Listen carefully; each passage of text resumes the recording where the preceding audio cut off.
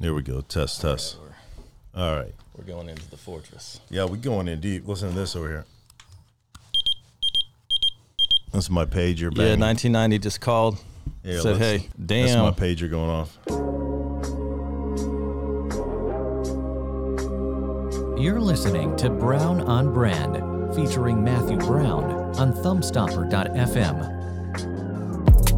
Today, we have a couple special guests that are going to talk to us today about the life of a developer. And I've titled this podcast as a series. And the title is Fixing Problems Will Never End. And typically, if you're in the business of being a developer, that one will touch you. So welcome, gentlemen. Today I have with me Jesse Koska and Rob Stanfield. Hey, this is Jesse. Robert. Jesse's got his crazy voice on. What do you mean? Okay, there it is. He's normal Jesse back. Oh, yeah, well.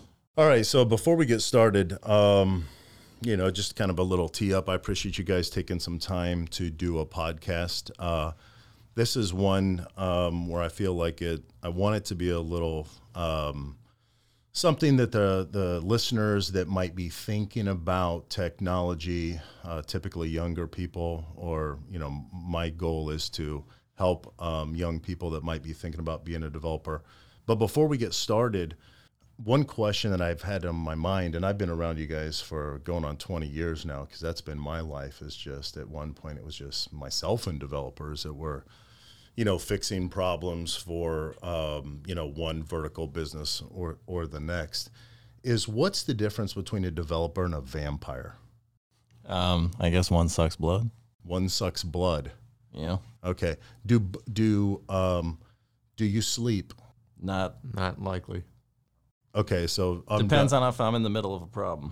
Okay, I'm done with the crazy questions. I just want to see how you react to the crazy stuff. It's about obsession, man. And I guess vampires would probably be very obsessed. They need their blood. Okay, so there's differences, but there's similarities between vampires and developers.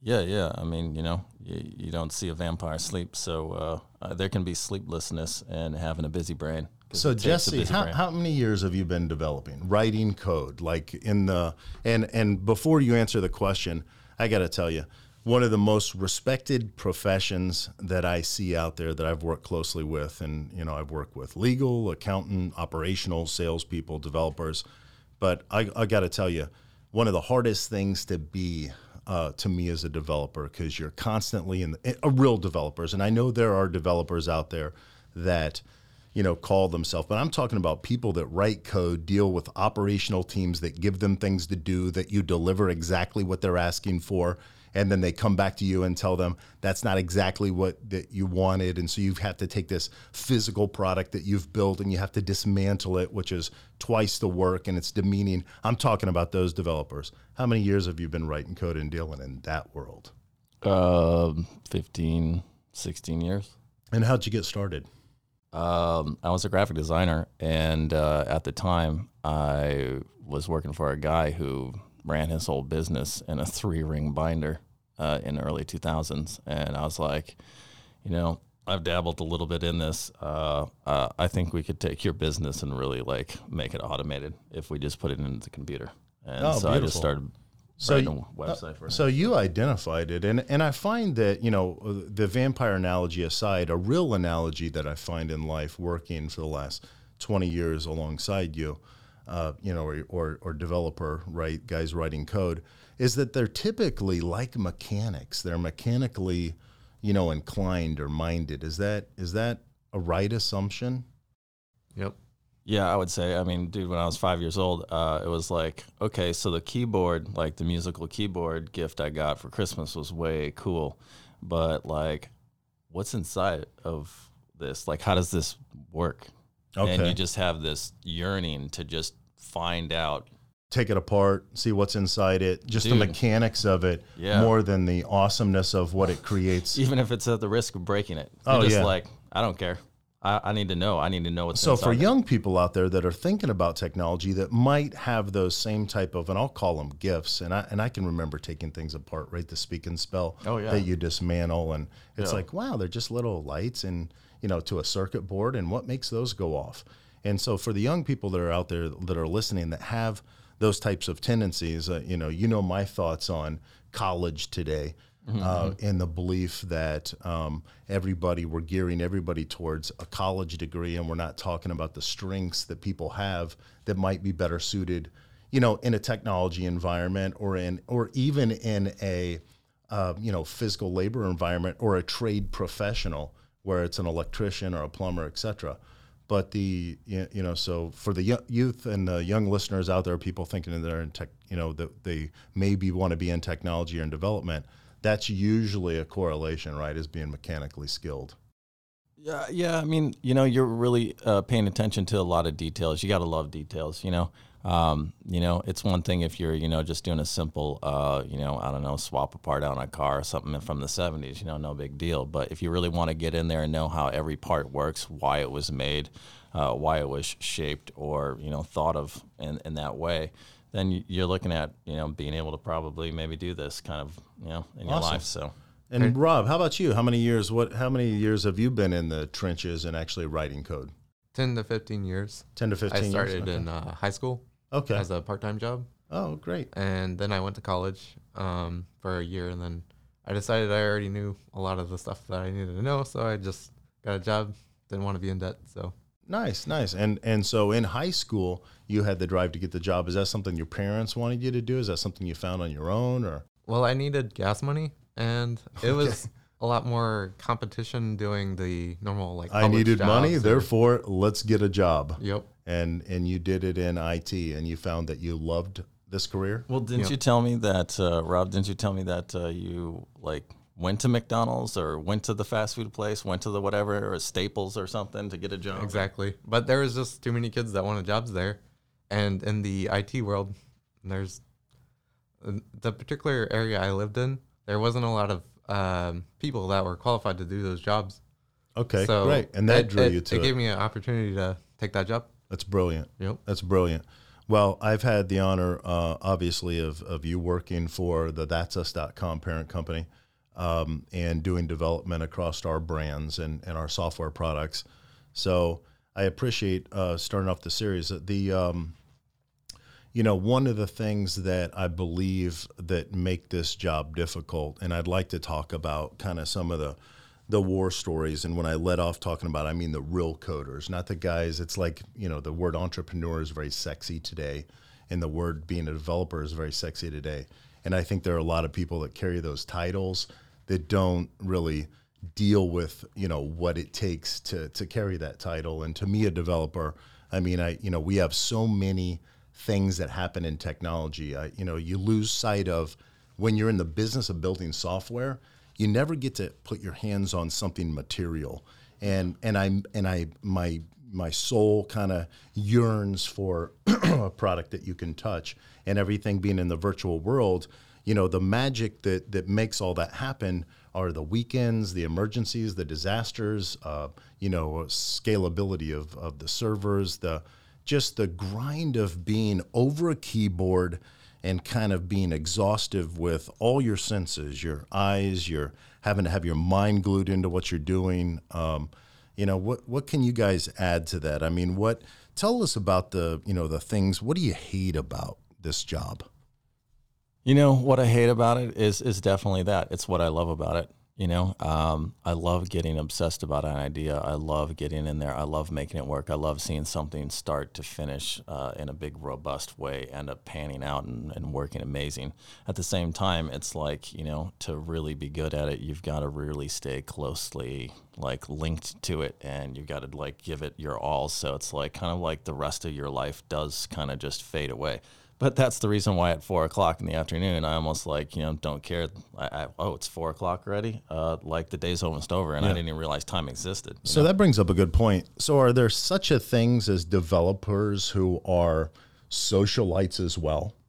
Yeah, right? You guys know the mystique, right? That's one thing that I've been thinking about for the last 5 minutes is there's all kinds of needs for development. It's just like a human body has all these different cells in it, and they all got to be legitimate cells, to operate your body. But the thing is every cell has a different need or job. For me, I really care about how the whole organism works. I really care about how people are interacting as devs. So it's culture. You know, for me, it's like if the team isn't working well together, then we're doing all this for nothing. Yeah, And so it's culture. Me, a lot of it's culture for you guys, right? You know, I know other devs, you know, they're a lot more. They're just quiet. They don't care about that angle. They want just their computer and nobody else, and just let me solve problems for you all day. And that's that, you know. Sure. And so, you know. Yeah, and there's all different kinds. You know? And when I asked you two to be on this program, I thought I would take two guys that were uniquely different, right, personalities. But I see you guys out there on the basketball court. I see you guys interacting. I see you guys in a culture that allows you to kind of take a break from the keyboard and the madness of bugs and maintenance and all the things that come with this business. Yeah, you know, I don't know. As a leader, you know, I like to think of things a little bit more like, hey, it's okay if you make a mistake because, dude, we're all humans and, you know, computers are perfect. And yes, our goal is to make this absolutely undeniably perfect. But, you know, but then my guys underneath me at times aren't like that at all. They're like, perfection must be always. I can't live unless it's perfect. And I hate everything. Love that attitude. You know? And so it's like the push and the pull just brings a balance to make stability.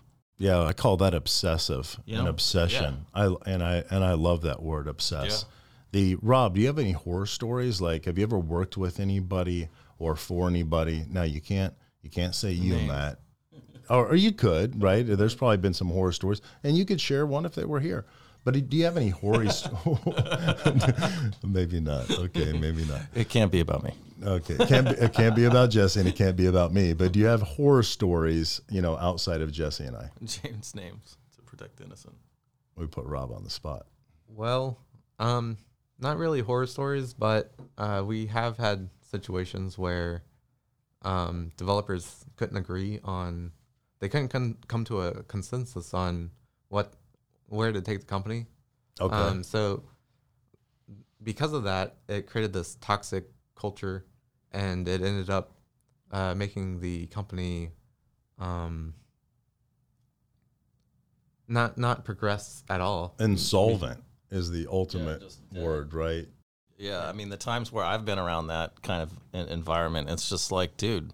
So you guys have both witnessed this. You guys have both witnessed being inside a culture where the developers couldn't come to a consensus on something, and it destroyed the technology side of it. Yep. Absolutely. Really? It's a very big catch-22 in the industry. So what happens? There's not a leader that can make a decision to. Well, the problem is there's multiple people that want to be the leader, and because of that, who's their leader? That's who the hammer should fall on. Right, and why? You know, there's always got to be somebody that can make a final decision. Well, there's the guy that is the leader, but then there's these other guys that everyone looks up to and respects. Okay, so, gotcha. It's a very So we're back to culture. Well, you look at it and it's like, okay, if everybody's Formula One racing, right? Everyone on the team has such big responsibilities for their team alone, the sub team on the car, just about the wheels, just about the gas, the fuel. And so when you have the key guy in charge of it, he's got this dilemma when his gas team just revolts on him, you know, and says, you know, well, which might be the servers or server administration or whatever. And so he can't just fire him. I've got to tell you, I'm burning so I've been in this business for 20 years. We've been building software, and, you know, we've scaled from maybe a couple developers to many and of teams. So what? Why hasn't it happened here for 20 years? This is obviously me reaching for a plug, but that's not what I want it to be about. I just, I want to learn something from this because I didn't realize that I would get the same horror story that a culture implodes the technology department. That's crazy to me. I think we've had times of it here. I mean, to be honest with you. Yep. And so my whole endeavor with being here with your guys' company is just flat out, I don't want that to be. I want everybody in unity as best as possible. If that's a problem for you, then hit the road. You know what I would do if that happened back there is I would come in and the guy that was screaming the loudest, I'd have to reverse suplex that guy in the technology department. However it works. That's why I only hire smaller developers than me, by the way. Just in case you guys ever try to overthrow the throne, I can get back there and at least get 2 or 3 of you. No, you just got the passion. You woke my passion up in my heart because that's my deal. You know, everybody needs to work at their best. and I know. able to make the team I whole. never have any of you guys quit. I've always got to, I've got to reverse suplex somebody out the front doors. So you know, you do your best because I'm happy to hear that. You've got what I'm trying to say. You know, I figure it's like raising kids to a degree. You got all these wills. You know, you got all these wills in the room, and you got to make it so that they kind of all work together. Yeah, that's awesome. And it is true. It is, and you know, it's funny you speak to the culture because one of the things I preach is that work's great, right? And we don't celebrate our victories enough. However, if you don't take the time off for yourself and your family and the people you want to be around, anything you do will burn you out. And coding is way beyond just doing anything in life, and it is stressful. And that's what I want this podcast series to be about. Is I'm going to be bringing in other developers. I'll be mixing and matching you guys into other teams of podcasts. But hopefully for the listeners out there and the young people that might be thinking about technology, you're going to hear some of the things that people might not necessarily always be honest about. And I thought some of these real stories could benefit you. Anything you guys want to add? What you were talking earlier about what was the worst aspect of programming, and for me, the best thing is the puzzles that you're solving, but it's also the worst problem because sometimes the puzzles that you're solving hasn't been done before because it's for a specific business purpose. And how often do you run into that? Not very often, because of my experience. But okay. So as a new developer, you're saying that it's like constantly trying to figure out puzzles that always don't have all the pieces, and you have to create some of those pieces. Sometimes you have to connect Holy the dots. Shit, that's a great analogy. Dude, that was perfect. That's a great analogy. Appreciate it. And the thing is, you have to go out there and find this information online and then connect all the dots. It's so if you go to college or something and you learn how to use a binary tree or whatever, sure, you might be smart and you can solve algorithms or whatever, right? But you need to be able to connect those dots to the company's needs, and you need to be able to communicate with everyone in the company to. You know, it's funny. It's funny you bring that up because I think that's a very nice way of a conversation that I find myself having daily with people, and sometimes I have to get to the point where I'm like, stop. Right, just stop for 1 second because here's what I need you to do. The hardest thing in the world to do. I need you to do it with me right now. I need you to think. Right, and that was a very nice way of saying that, and it's true. I find myself just in a world where I'm constantly asking myself, what made them do that? And if they would just stop and think, and it is tough, and in a world where we're kind of reactionary every day, and we're going through life, we're consuming content, and we're in the daily grind of doing the things that you guys do and the things that I do, is that sometimes it's hard because you realize you have to strategically think through something like a task. And when you're taking your job seriously, no matter what it is, coding, sales, etc., marketing, accounting, operations, human resources, you have to stop sometimes and think, and that's a tough thing for people to do.